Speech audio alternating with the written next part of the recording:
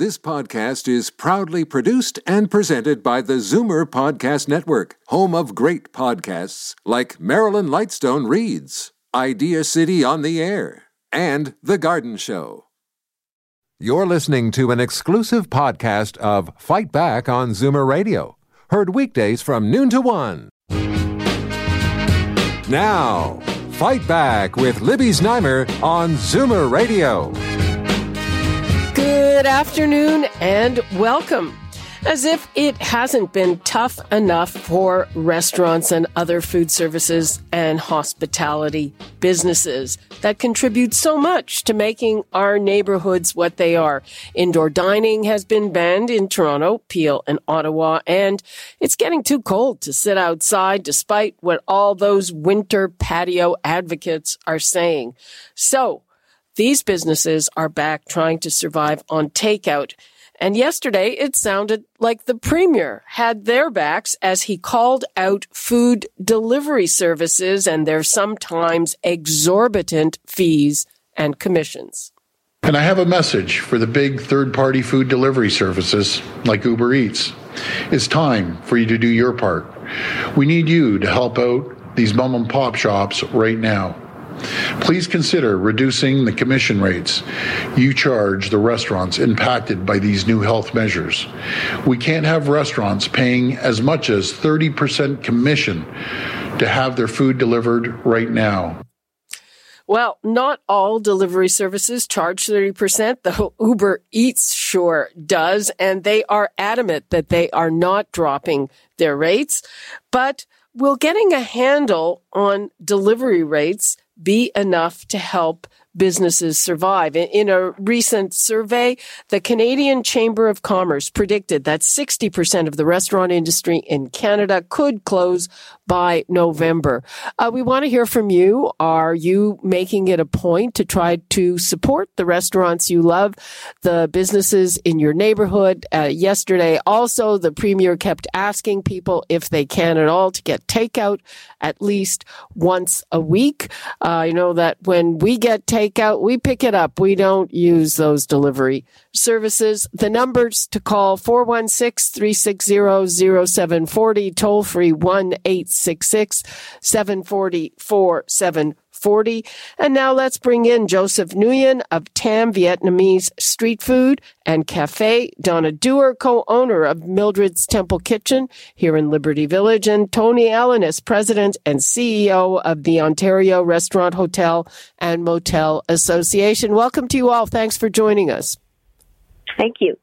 Thank you. Yeah, thanks. Let us start with Tony. So what's your reaction when you heard the Premier call out the Uber Eats and the other delivery services? Well, we appreciate and applaud Premier Ford's call for the food delivery fee reductions, but much needs to be done here.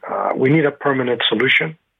The delivery fees are outrageous, especially during this crisis that has brought not only financial but emotional concerns to those operating it. So on the higher side, and Uber Eats has said we've waived activation fees and we provide exposure for businesses. Okay, let's begin with Donna. I mean, do you accept those arguments from Uber Eats? Well, Libby, this reminds me very much of the credit card processing fees issues that restaurant operators have faced for many years as well. You have, the credit card company is taking money from the consumer as well as the merchant. And, Uber is positioned in that they bring this great marketing platform to the forefront. It really depends on the scalability of the users in terms of the merchant. So for an independent operator, we probably don't get that kind of exposure that multi-unit operations would get. And as to Tony's point, it's a very hefty price to pay when we operate usually around a 5% margin. People fall off their chair when I tell them that, but that in fact is how narrow the margin is in the industry. Well, I understand that, and to me the math just doesn't work out. If you're making 5% margin, how do you pay 30% of an order to a delivery service, that puts you in the hole, according to the math that I know. Joseph Nguyen. Yeah, with that math in mind, you see some of the food that we put out. You're already making only about like 60% back on the actual profit of the actual order, and then for Uber to take about 30%. Other businesses to take about like the same, maybe like 20-ish%. You're left with barely anything off of your profits, and then you're lucky if you're even getting that 5% profit margin at the end of the day. Yeah, it's important to note as well that the delivery providers' commission calculations, the formulas, are designed to steal from every penny the operator adds on to mitigate the high commission prices.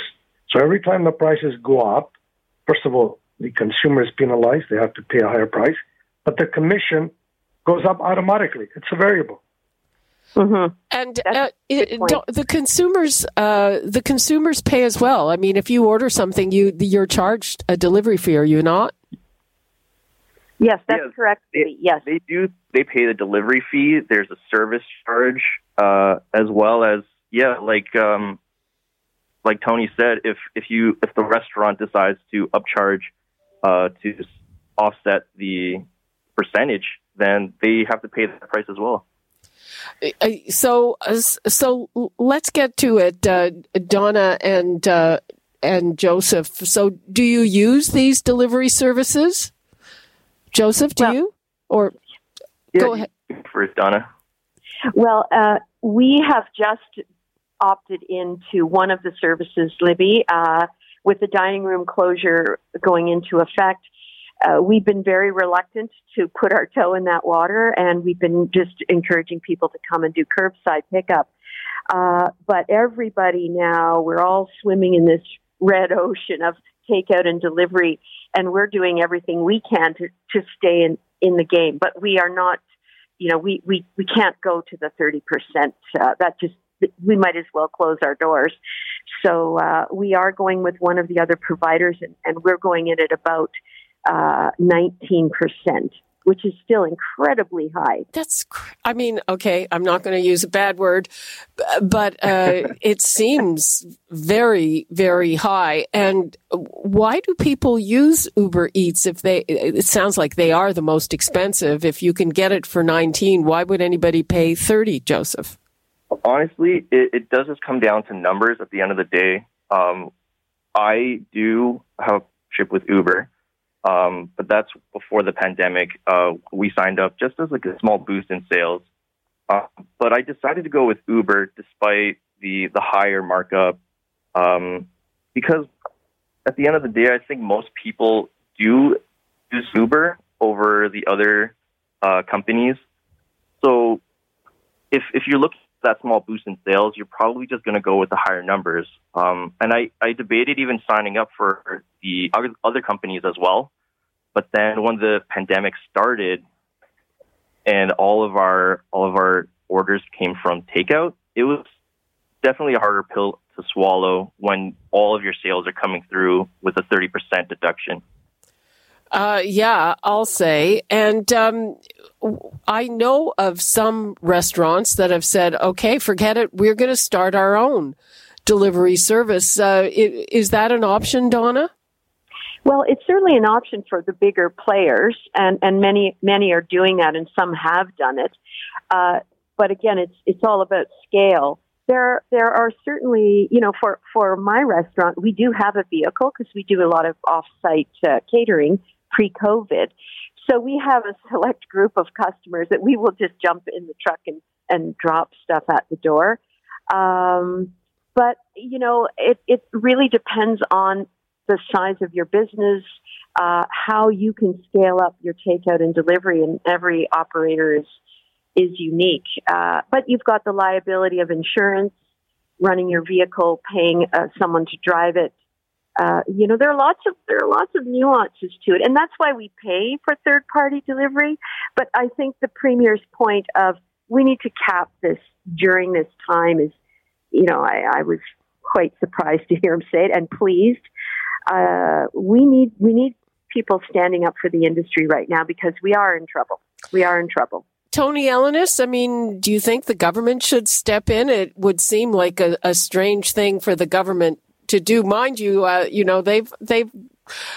think this progressive conservative government has gotten points because they do that from time to time. They call out the industry and try to name and shame them. Is that enough, Tony Elenis? Well, we've seen cities like New York, San Francisco. They have regulations. They capped at 15%. So if other jurisdictions are doing it, especially in North America, why cannot we move forward with something like that? And by the way, as Donna mentioned, this also reminds me of the credit card merchant model, where there's so many fees, hidden fees, that really at the end of the day, the operator, even the consumer, doesn't know what they're paying for. How can you make something so simple, like a delivery, so complicated with so many fees? Now, because of the outcries out there, we as an industry organization have been working to bring an alternative delivery model, and we'll be ready by the end of the year. And we have one price, which is under 10% commission, with the model having their own employees, not contractors, paying them well, treating them well, with perks, with bonuses. How can these larger players be able to have such a complicated model and at such a high cost to the operator? You know, it's interesting. After we finish our conversation here, I'm going to be talking to some people in the taxi industry, which is also suffering. And, you know, it would make sense if you get together with taxi drivers who are hurting to do some delivery. I mean, maybe something can happen there. I'm going to take a call from Joan in Etobicoke. Hi, Joan. Hi, how are you? Fine. How are you? Hello? Hello. Yes, you're on the air. Hi. Go ahead. Hello? Yes, you're on the air. Go ahead. How are you? We're fine. Hi. Hi. Yeah, good. You know, what I don't understand is why can't people just go pick up the food? You know, I live in a major townhouse complex, and I've had more than once. I've come out in the morning, and there's been a food delivery at my door. I've never ordered I've gone and picked up takeout many times, but never have I ordered it. And I took one look at the bill that one night. I mean, they could have walked down the block and got it for the same meal for half the price. So people are just throwing that money away for this Uber Eats. I mean, it's just that somebody's got to do something about it. It's absolutely ridiculous. And I took that food and I actually called the guy who was on there. I said, you know, I got your food. He goes, oh, don't worry about it. I got a credit. Just throw it in the garbage. Okay. And it was $70. They don't even knock on the door. I see in my complex, because there's a lot of young people, Uber Eats is there every single night. Yep, the young people really like the delivery services. Joan, thanks for your call. All right, bye for now. Bye-bye. Donna, I mean, I've seen other, restaurants trying to encourage people to do just that. Pick it up. Don't make us use the delivery service. And presumably you also get a bit of a break doing that. Yes, a lot of operators have done that. But at the end of the day, Libby, people are looking for convenience. I mean, if we really wanted to take it back another step backwards from Joan's comment, people could just stay at home and cook their own meals. But, we live in a very different society. We have different lifestyles, different demands on our day to day. So there's that need for convenience. And we want to move with the times as operators. We want to be there for our customers. So to be able to have the delivery, I think, is a bonus. Some people are not in a position to go out. Yep. They have young children. It could be various scenarios. But, we feel we need to have that ability to compete. And I think it really comes down to that in this time with the pandemic. We've completely lost that. Before we wrap things up, the Canadian Chamber of Commerce predicted that up to 60% of food service businesses could be out of business. And Tony Elenis, you're saying that you're going to have a delivery solution by the end of the year, but is that going to be too late? I mean, hopefully by the spring we'll be done with this thing. Well, first of all, the majority of restaurants are not into the delivery or takeout. And the majority of the restaurants are hurting. Even those that are doing delivery and takeout, it's only a small margin of their overall revenue generated. We need more support from government, especially in those areas that are experiencing the lockdown. Second time around, they're at the tip of the iceberg. And it's devastating to them, to their employees. It's not about the business. It's about the faces behind the business now. It's about the operators that spend a lifetime investing and building a business, their employees, the huge supply chain and the workforce that is associated with that. And yes, governments need to support those that are hurting the most. Restaurants are on top of the list. Okay, I'm going to take a call. We have an Uber driver on the line. Ken in Toronto. Hi, Ken. Hey, Libby. How are you? Fine. How are you? Good. I'm listening to all this go around and around.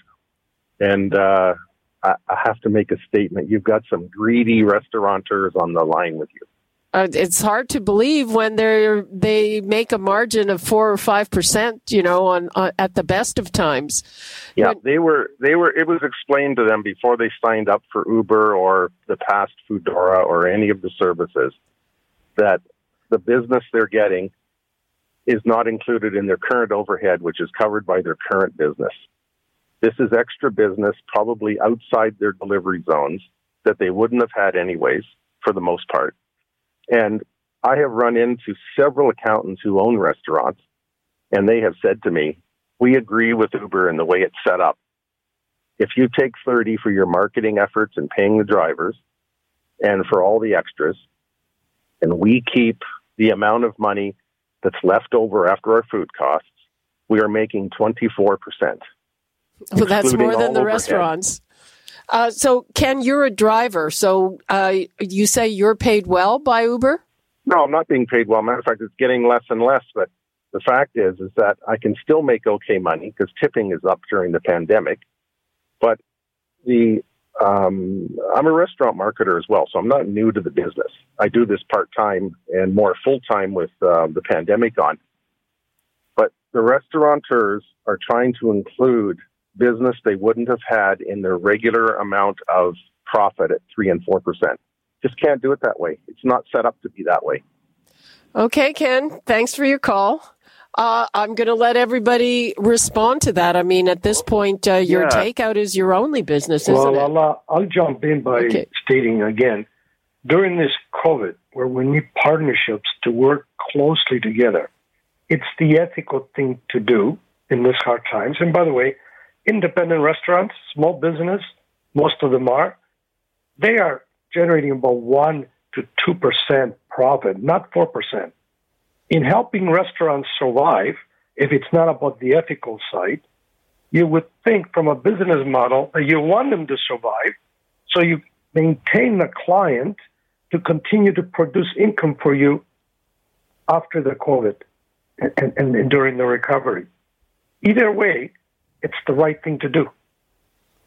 Mm-hmm. Donna, do you want to wrap things up by responding to that? Well, I take affront to the comment of greedy restaurant operators. Restaurants are such a significant piece of the community, and I think, Libby, you stated that at the top of the conversation. We donate to all kinds of events, fundraisers. We're the ones that get the first call when the Little League guys are running a tournament or something in the neighborhood is happening. We employ hundreds of thousands of young people and new Canadians across the country, north, south, east, west. And to Tony's point, I'm sorry, but I've been in the business for 40 years, and restaurant operators are not making 24%. Yeah.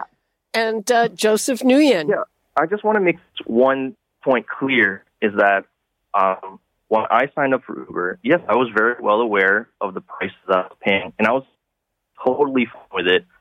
I think that now that there's a pandemic, that completely changes the field, and that a lot of restaurants are depending on that takeout now, and they're depending on delivery drivers that they have to work with.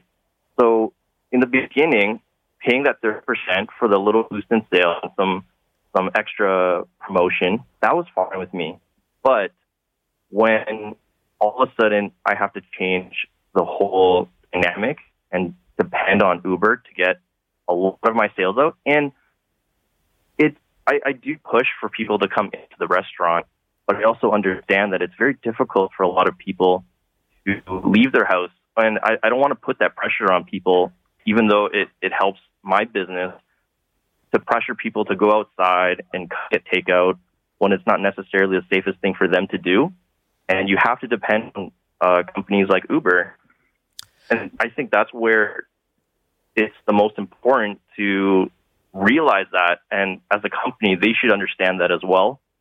And yeah, well, gotta say that in general, Uber is not a company that is known for its understanding and all those other things. We're out of time. I'm sure that this will come up again very soon. In the meantime, all the best of luck to all of you. And thank you for your time, Donna Dewar, Joseph Nguyen, and Tony Alanis. All right, thanks for having me. Thank you very much, Libby, for having us. Thank you. Have a great day. You're listening to an exclusive podcast of Fight Back on Zoomer Radio. Heard weekdays from noon to 1. You're listening to an exclusive podcast of Fight Back on Zoomer Radio. Heard weekdays from noon to 1. You're listening to an exclusive podcast of Fight Back on Zoomer Radio. Heard weekdays from noon to 1. This podcast is proudly produced and presented by the Zoomer Podcast Network, home of great podcasts like Marilyn Lightstone Reads, Idea City on the Air, and The Garden Show.